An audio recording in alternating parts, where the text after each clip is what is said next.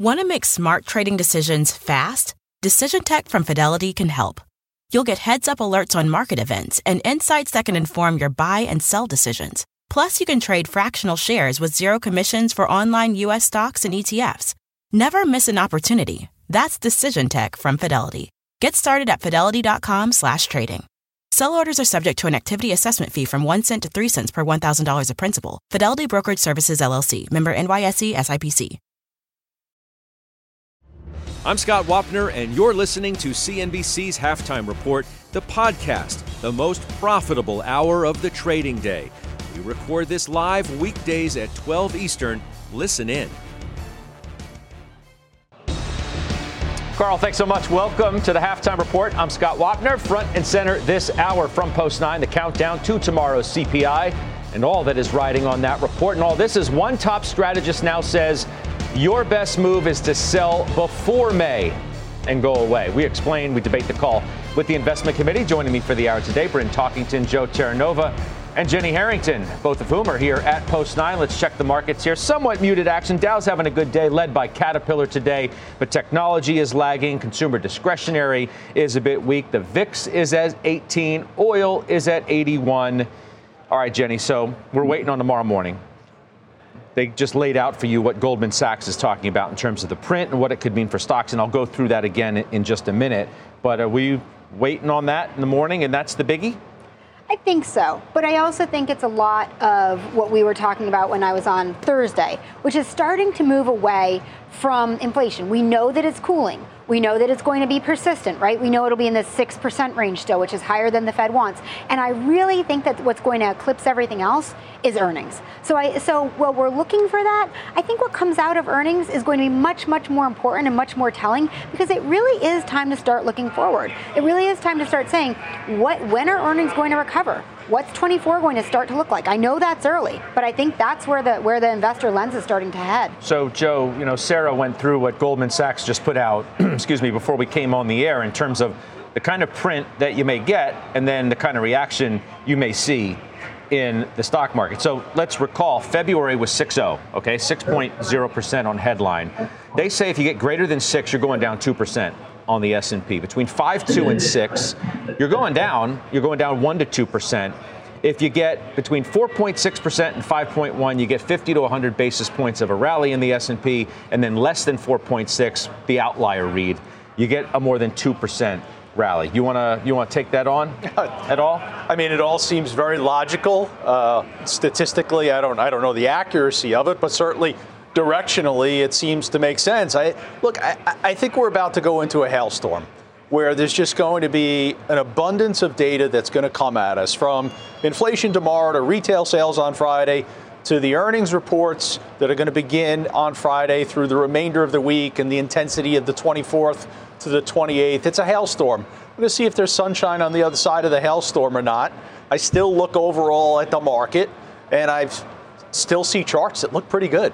I see moving averages that are actually turning up, which doesn't seem logical given where a lot of the research notes are right now and how positioning is. Some, Bryn, have tried to get a little more positive on the market of late, but Wells Fargo's Chris Harvey is not one of them, and he's not waiting around either for what the print is tomorrow. He says sell before May and go away. I referenced that at the top of the show here. We are within spitting distance of our 4,200 S&P target. He says now shifting direction. Expect a 10% correction in the next 3 to 6 months, a front-end inversion, a 7% year-to-date run, and a banking crisis that will likely take an economic toll triggered our reversal.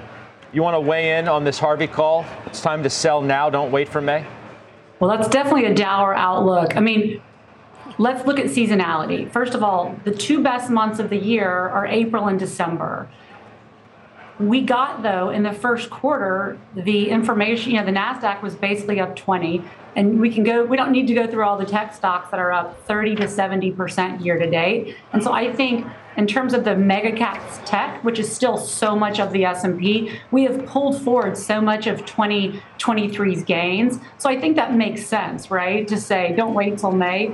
We have pulled forward in general. I think there's areas like energy, maybe some staples. There's other areas that have not participated. And so I think this is more about tech than the broad market.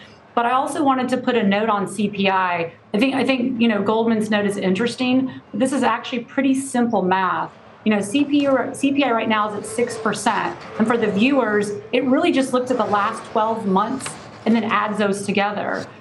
March of 2022, May of 2022, and June had prints of between 0.9 and 1.2. So, Scott, those are going to start dropping off over the next 3 months. So even if CPI over the next 3 months grows at 0.4 month over month, by June, inflation will be cut in half to around 3.5%. And so to me, that's a very bullish narrative in terms of there's lots of cross currents, but I do think inflation is going to drop handsomely just because we're going to kick off those backwards numbers, which I don't really think people in general understand the simplicity of that. So I definitely think it's more of a bullish note to kind of do a counter against Harvey's bearish tone, which may be accurate, okay. But I think it's going to be more complicated than just sell in May. I think it's going to be more about sectors and positioning than just sell everything and come back. I don't see very many people, you guys I'm talking about today, doing a lot. As you say, it's time to look forward. As you say, charts are starting to look compelling. Where? And obviously not compelling enough. Well, the market keeps rotating, which is interesting. It's not breaking down. It's going back and forth. It's vacillating between, it's the technology stocks, it's the, as you like to call them, the safe haven that they provide versus energy, healthcare, and financial. So you're seeing this continued rotation, but I look at everything from the standpoint of what's understandable to me and what's not understandable to me, and then how could I react to that accordingly. I think all the bearish elements are very understandable to me. When I look at the entirety of 2023 and I place a probability on statistical performance, I see the period between July and September as the highest probability of seeing statistical weakness for 2023. That doesn't mean you retreat back to the October lows. It just means it's a soft patch, what about Harvey? Soft period. What about what Harvey's saying, right? You're basically at the target that he thought, 4,200. You're at 41, a little north of that. And now it's time to shift direction for a variety of reasons. One is the run you've already had year to date, and then the banking crisis that really has yet to show its face other than for a period of time in which that idiosyncratic issue was dealt with. But the run-on effects of, in terms of credit and lending, we're just getting a whiff of. Okay, so what I don't understand, will answer your question. I don't understand why the VIX is pricing at 18. I don't understand why intraday volatility has compressed so significantly if we're in this hyper volatile environment. I don't understand why we're seeing this relative degree of calm in energy in the wake of OPEC announcing such a significant action. Well, we're above $81, though. What do you mean calm? I mean, yes, after the initial burst that we got, we've been sideways, but we're still holding, above $80. The high price point, though, came that Sunday night off of the announcement. We haven't exceeded that high price point. So collectively, when I say, okay, what do I understand? What don't I understand? It's easy to understand the bearish elements, which guess what? Leads me to believe that the market still has some room to the upside. The top of the range has been 4,200. I could see the market going there because I don't think people are positioned for it. What happens from there might be a false breakout, might not, but I still think there's more room to the upside here through the month of April towards that price target. You think so too? And what happens if you do push higher? You get to, so some said, okay, maybe I should sell at 4,100. So if you eclipse that and you get to 42, is that the next line in the sell sand? Well, I think this is why this year is so difficult, because Joe and Bryn are right. The market's vacillating. There are cross currents. And so Chris Harvey could very well be correct, right? We could be down 10% from here. And that's plausible. And what would that mean? That would mean that we're at, up about 7.5%, 8% right now. So the market might be down a little bit. And so that would feed into this narrative that I've had going for a while, that the market is ultimately range bound.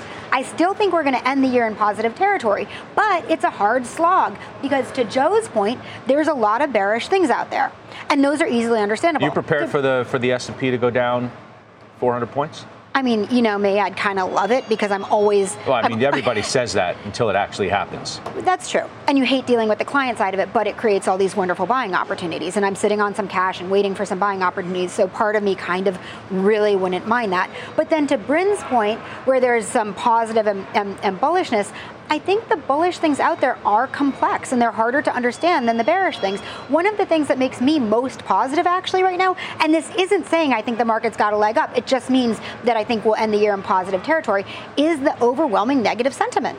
And you see it from all these strategists. And no, I got more of them. Side. I mean, look, I don't. We're going to decide and we're going to find out as to whether, Joe, it's justified, whether it's, Torsten Slok talking about commercial real estate.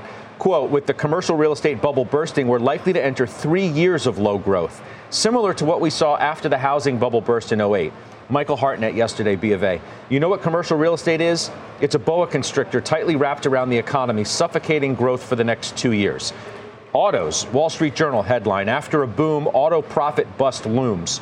Weekly auto dealer supply running 70% higher in March than a year ago. Dealer discounts 3.3% in March. That's almost a percentage point higher than a year ago. And if that doesn't mean anything to you, even the guy who yelled at me the other day, Brian Belsky, sounds a little downbeat.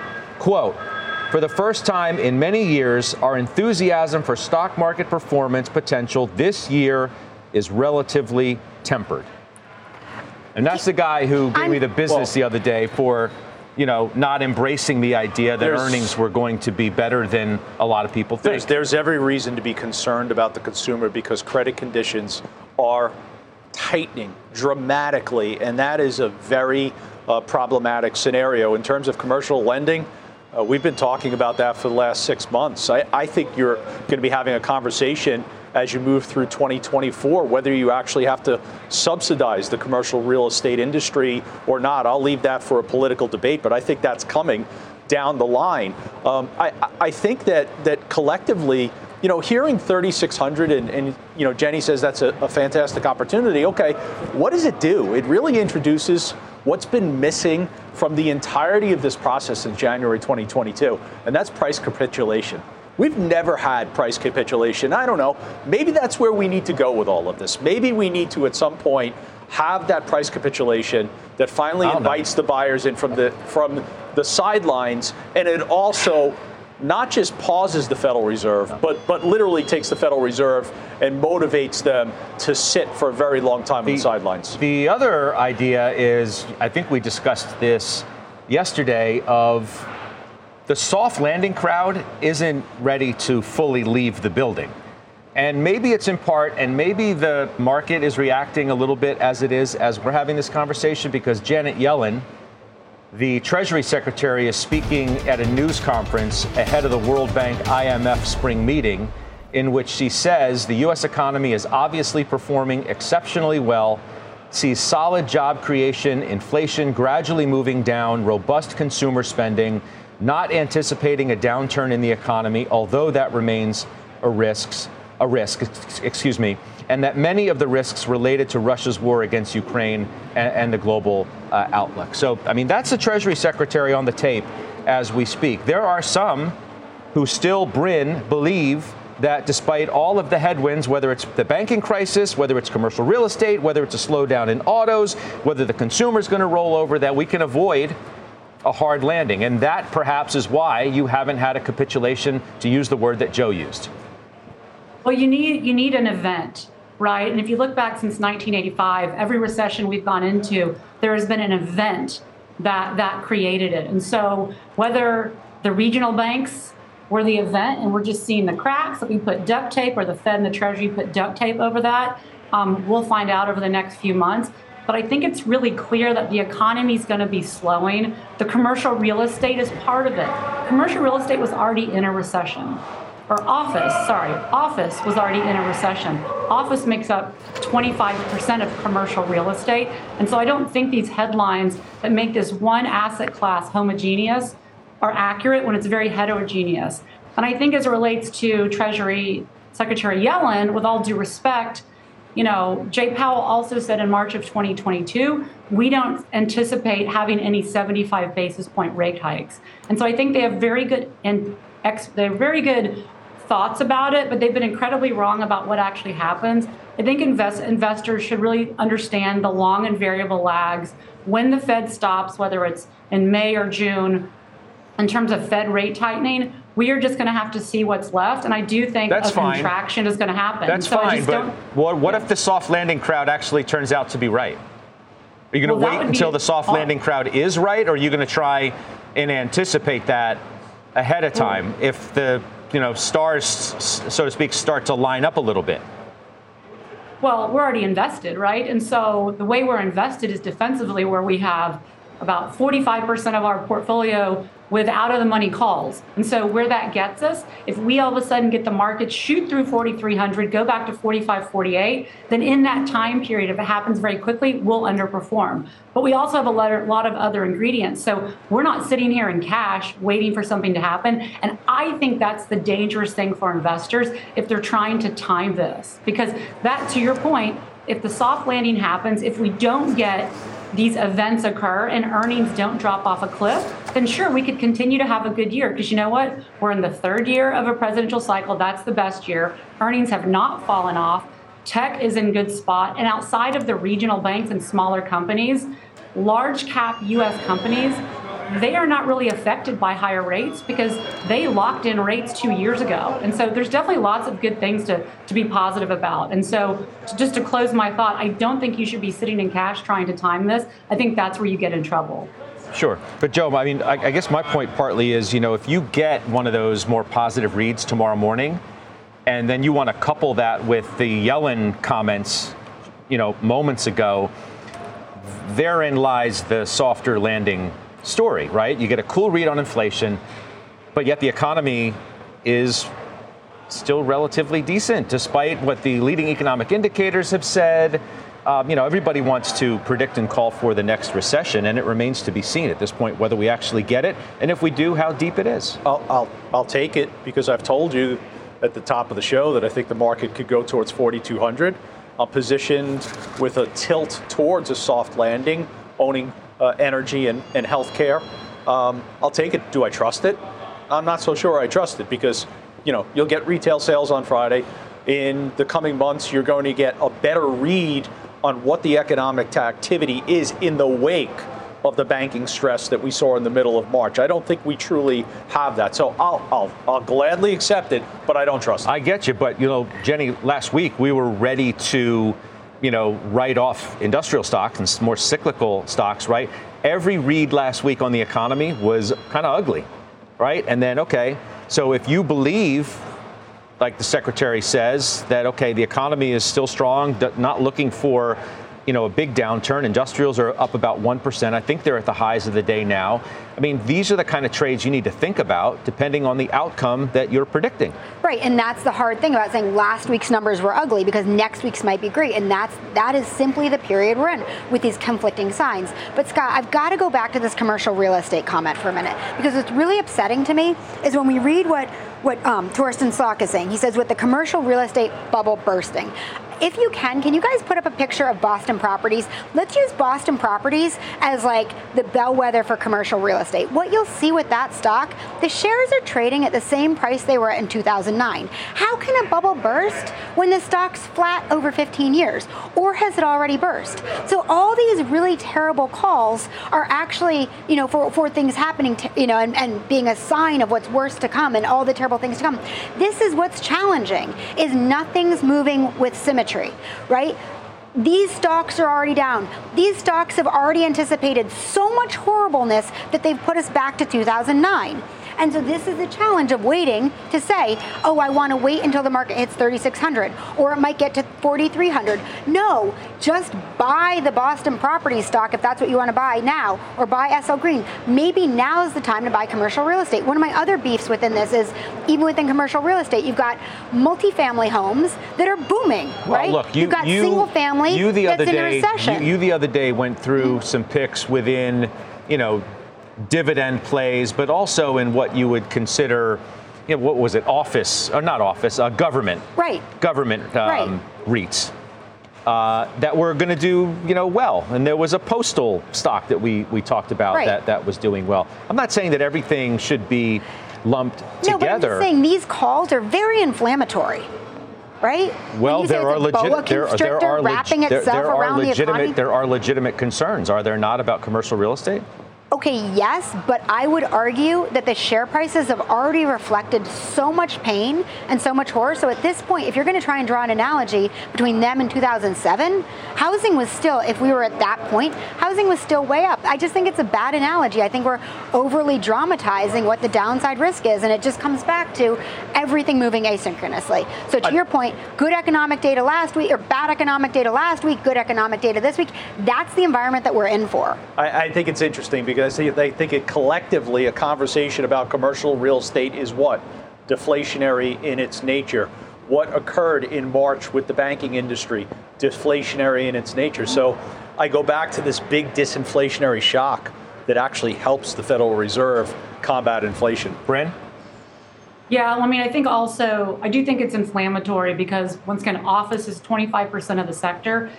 But listen, everyone called the death of the mall when Amazon was coming on, and we were all continue to spend. Are malls dead? No, they've been repurposed. And so I think office buildings are much harder to repurpose than a mall, but it's the same type of analogy. And so what we have to understand is that if a private building, the developer gets wiped out, it's because the employees inside of there are more work from home.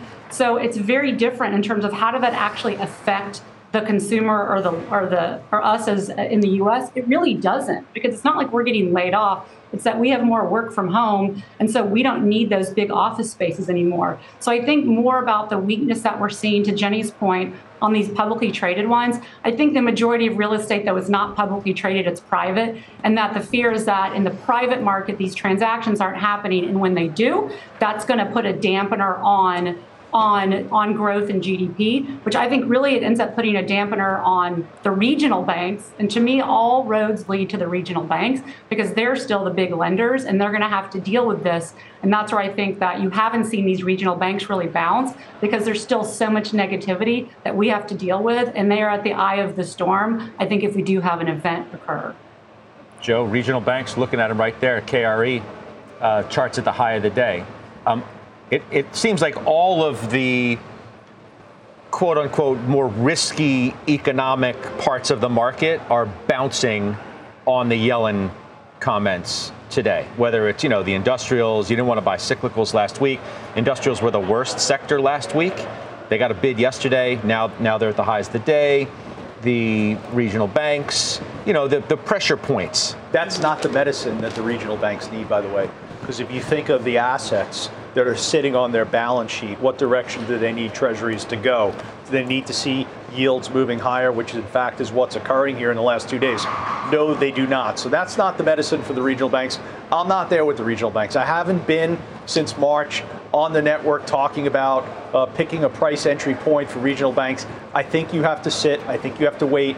The only bank that I've added to since the stress has been introduced into the economy and into the markets has been JP Morgan. I feel that they're relatively immune, not totally immune, but relatively immune to what's ahead. Yeah. All right, let's take a quick break as we look at shares of JP Morgan. Up next, a pop for one retailer on better than expected earnings. It is an auto play, and it is on track for its best day since November. Jenny owns it, which means she trades it next.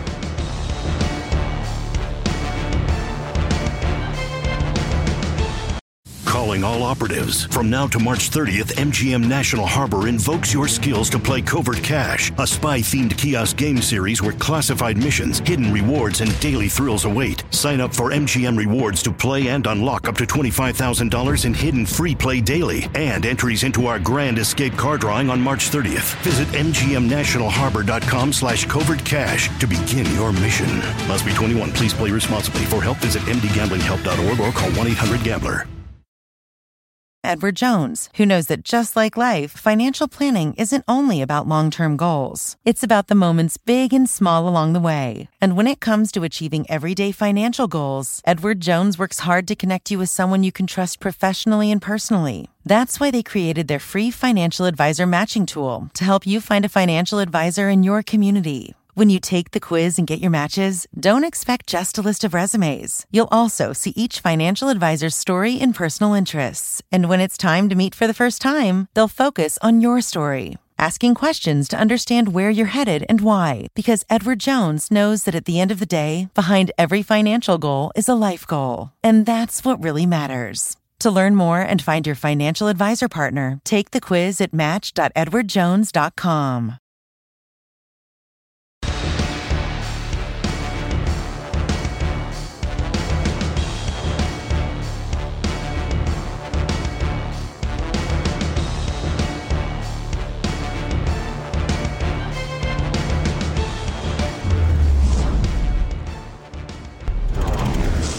Our chart of the day, CarMax. The shares are surging today after earnings and gross margins beat estimates. It's the top performer today.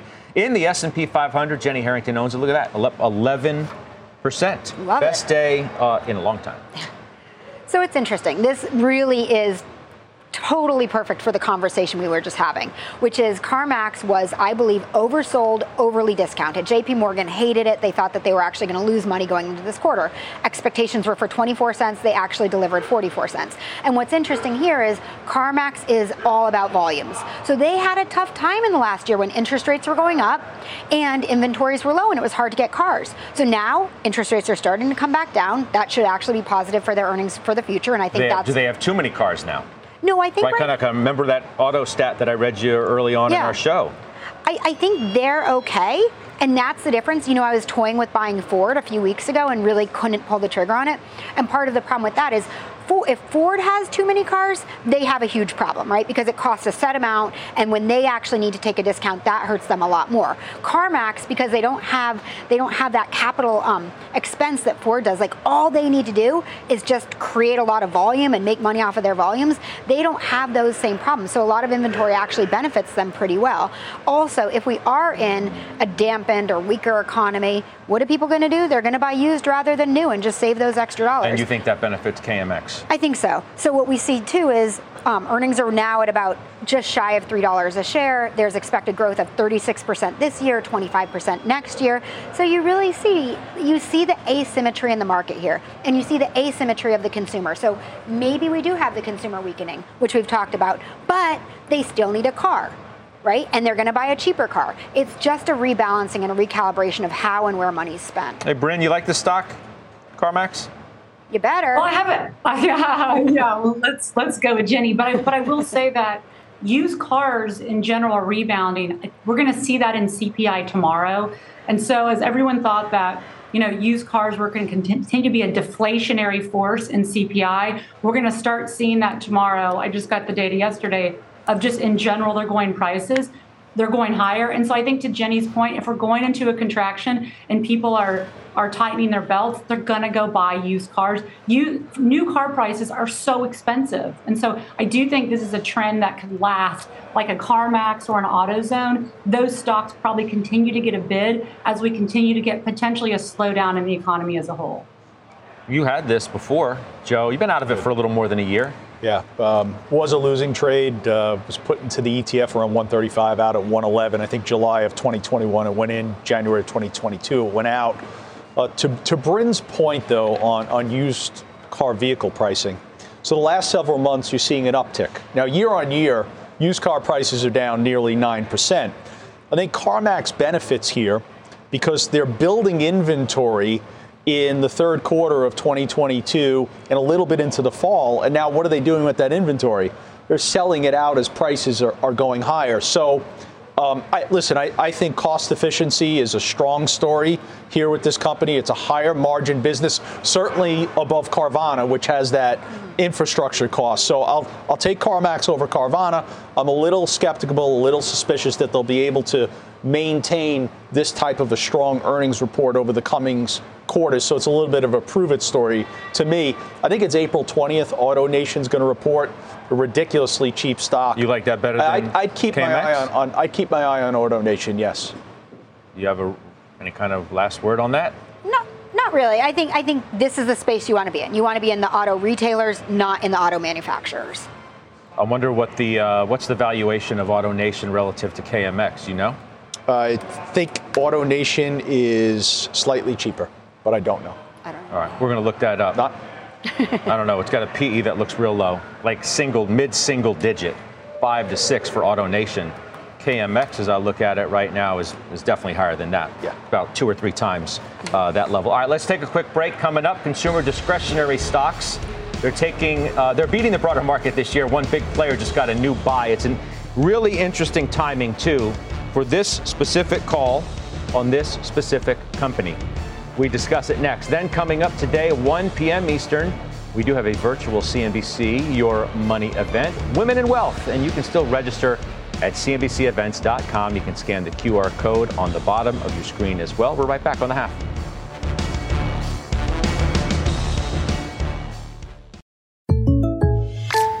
Jake from State Farm here, hanging out with Mel's Mow and Grow.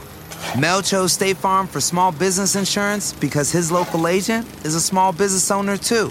So she knew how to help him personalize his policies. And now, he's rolling in the green. Like a good neighbor? Guys, I'm trying to do the line. Oh, sorry, Jake. It's all good. Like a good neighbor, State Farm is there. Talk to an agent today.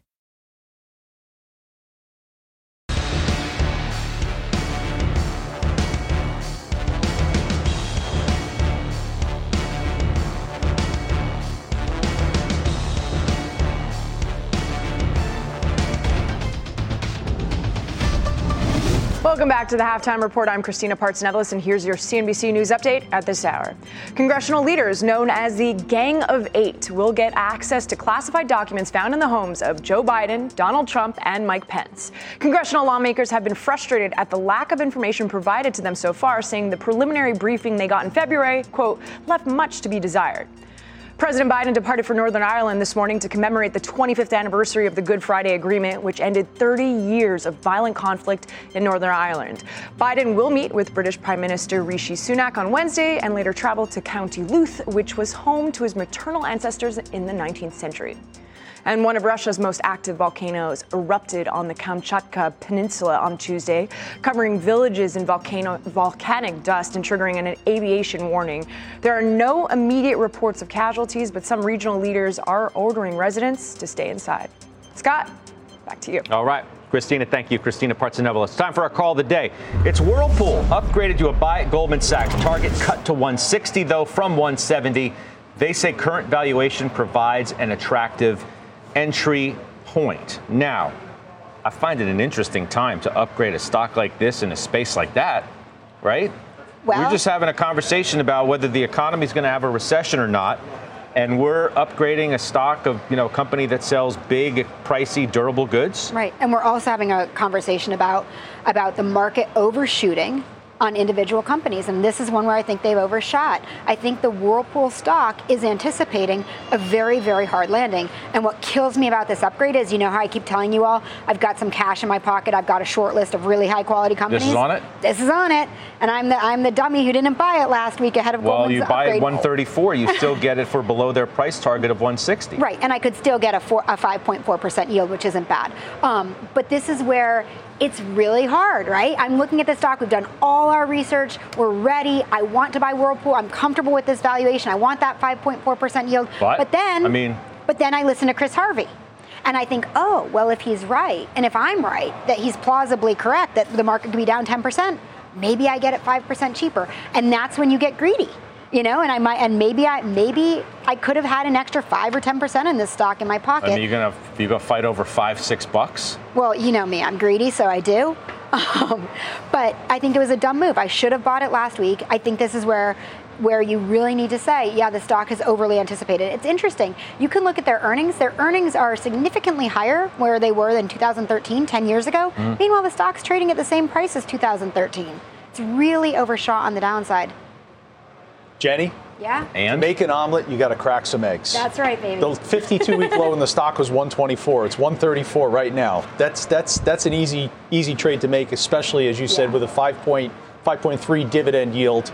This company's got very strong free cash flow generation, nearly $800 million in 2023.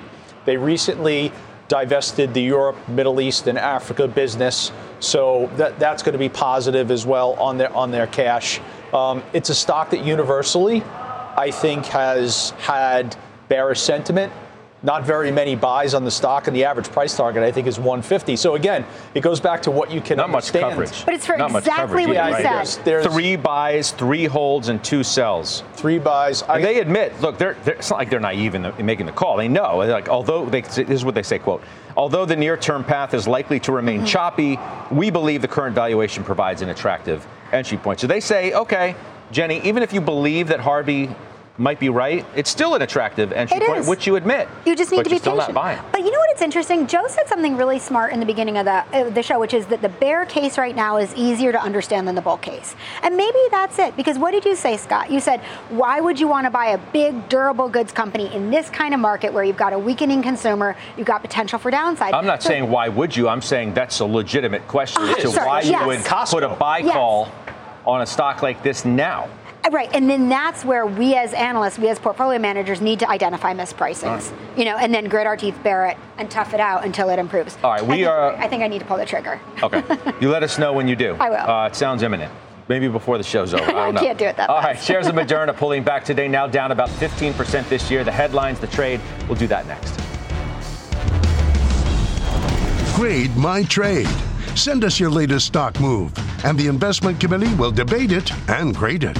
Email us at askhalftime@cnbc.com or tweet us, #GradeMyTrade.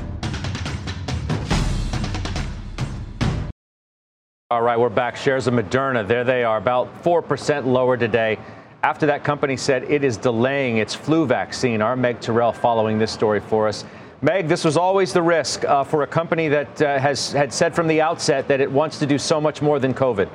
Yeah, absolutely, Scott. There's a lot of sort of debate over whether they will be able to move successfully beyond COVID. And one of those nearest term opportunities is thought to be seasonal flu vaccines. They're trying to develop mRNA versions of them. Well, they've been running a phase 3 study, actually, 2, one in the southern hemisphere, one in the northern.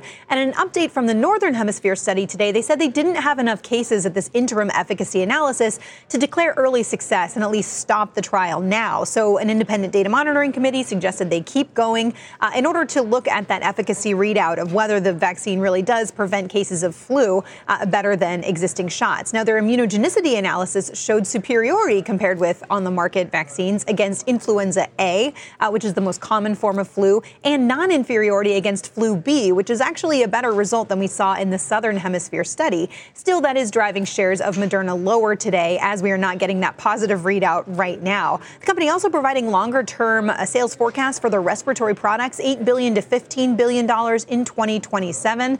The sort of feedback I'm getting on that is that's positive, but there's not a lot of visibility into what the future looks like for Moderna. Importantly, Scott, we are talking about respiratory vaccines, but this weekend, Moderna is going to have an update on its personalized cancer vaccine. That data really drove the shares a lot higher back in December. That program is partnered with Merck. We will get an update. So Monday morning, that's going to be something to watch closely for Moderna. Scott?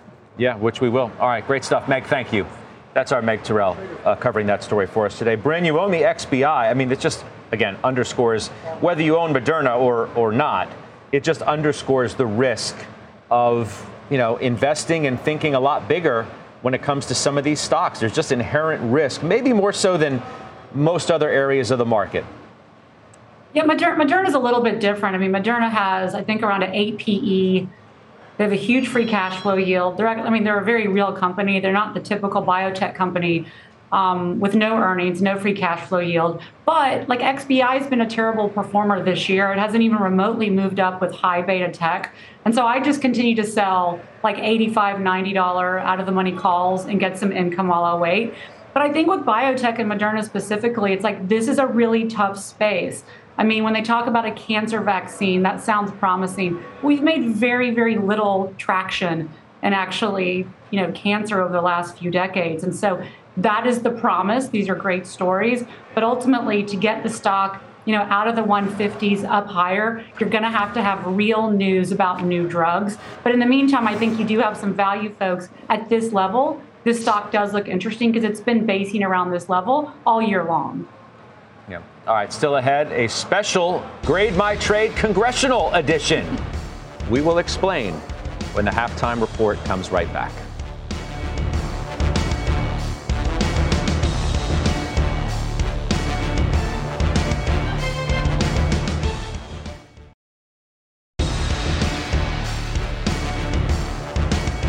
57 or so.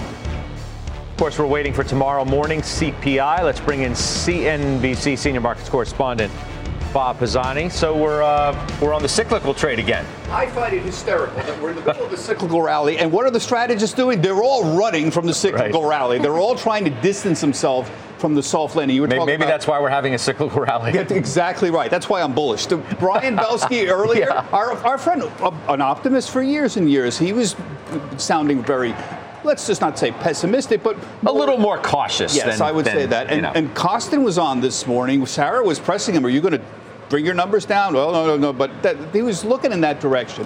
Chris Harvey at Wells Fargo, he's got a $4,200 year-end target. He's saying we expect a 10% correction to 3,700 in the next 3 to 6 months. So I'll tell you what the problem is. Put up the estimates for earnings, and I'll show you why this is causing a lot of anxiety with the strategist community. Put up the 2023 earnings estimates. The problem is in the second half of the year. So we have $56.84 for the Q3. There it is. You see?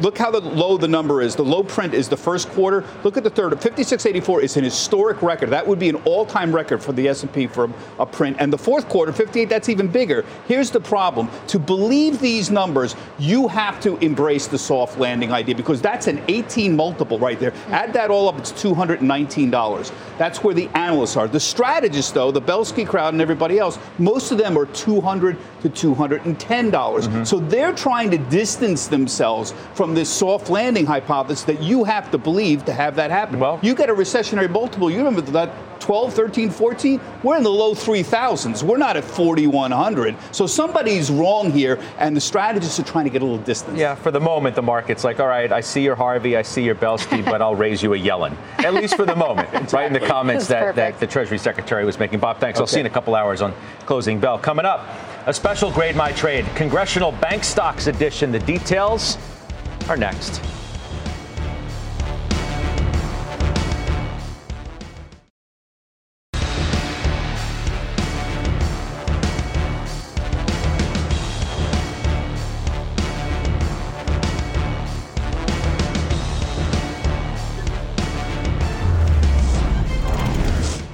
All right, welcome back. Now to a special congressional edition of Grade My Trade.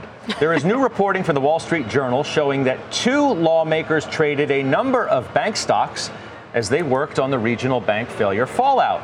Representative Nicole Malliotakis, a Republican from New York, bought stock in New York Community Bank Corp before a subsidiary, Flagstar Bank, agreed to take over Signature Bank's deposits. Days before she bought the stock, she said she met with financial regulators to discuss Signature's closure. According to the Journal, Representative Earl Blumenauer, a Democrat from Oregon, reported 3 trades in bank stocks as he co-sponsored legislation seeking to strengthen restrictions on financial firms.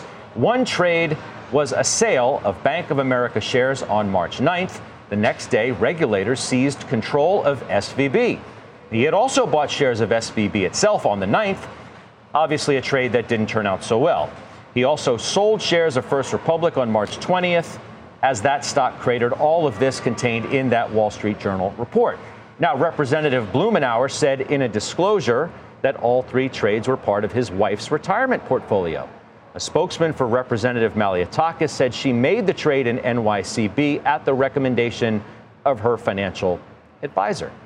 So, Joe, I'm going to you first. You can grade the various trades, some of which worked out well, some of which did not. And of course, it raises the overarching issue of how do we allow our elected representatives to trade individual stocks while they are making the policies that guide our companies? Because there needs to be the creation of some form of a compliance or regulatory body that has oversight over them. I'm going to use a lot of terms we use in the financial services industry, such as an access person, such as a restricted individual. And that's, in fact, what members of Congress ultimately are. The covered persons rule that we all need to adhere to in the financial services industry, that needs to be applied to members of Congress. When we're thinking about members of Congress, there's no reason for them to trade individual stocks. What would you give the Malliotakis trade of NYCB? This entire thing is it's up 20.5% in a month. It's all an F. It's all an F. It's all an F because the right rules are not in place. There's not a regulatory body, a compliance body that is imposing a blackout period on congressional members when there's such a critical industry that's experiencing stress. They have might need but they have oversight over everything. Should be able to trade. The minute that Silicon Valley Bank became an issue for the FDIC, at that point, no member of Congress should have been able to transact for a 60 to 90-day period in the industry. Bryn, what's your take here? Do you have any grades for these trades? Yeah. Some good, some bad. Oh, yeah. So bad that you bought SVB on the 9th. That didn't work out so well. First Republic on March 20th. That didn't work out so well either. NYCB worked out. Disturbingly well. I would say the rules are for thee and not for me. And not only am I going to give him an F, I'm going to kick him out of my class and I'm going to expel him from the school. So nothing more needs to be said after that. It's just such poor form, but so unsurprising. Jenny? Well, it reminds me of in the pre-COVID, pre-public announcements about COVID. And then we found out in the aftermath how many people were trading on that. And it was really disgusting. And it's super upsetting to me because if you knew the rigor that we all need to adhere to make sure that we never get a better price on a stock than a client, all the SEC oversight that we're under and the intense pressure and scrutiny of that, it is so distressing to see that lawmakers in Congress can do whatever they want, apparently. And I do know we have clients who are in the government, and I do know that you need to fill out these forms, and they're very difficult, and you adhere to them. But you know what our advice is? Sell every stock you can as soon as you get a government job, and buy ETFs, because you never, ever, ever want to be on the wrong side of this trade. We got to go. Speaking of trades, we got finals next.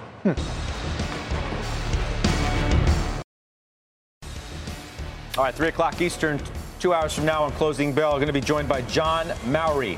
He is one of the most bullish strategists that I have spoken with in recent months. We'll find out if he still is today.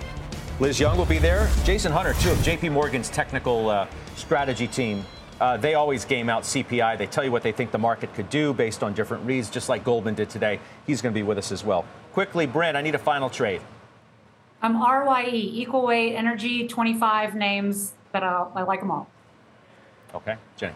SL Green, I'm standing by commercial real estate. All right. Rising oil, Hess. All right. I will see you in a couple hours on Closing Bell. Does it for us. The exchange begins right now.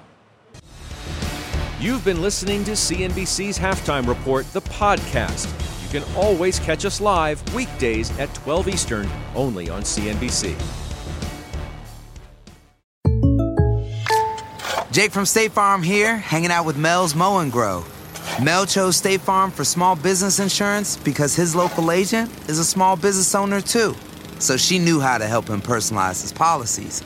And now he's rolling in the green.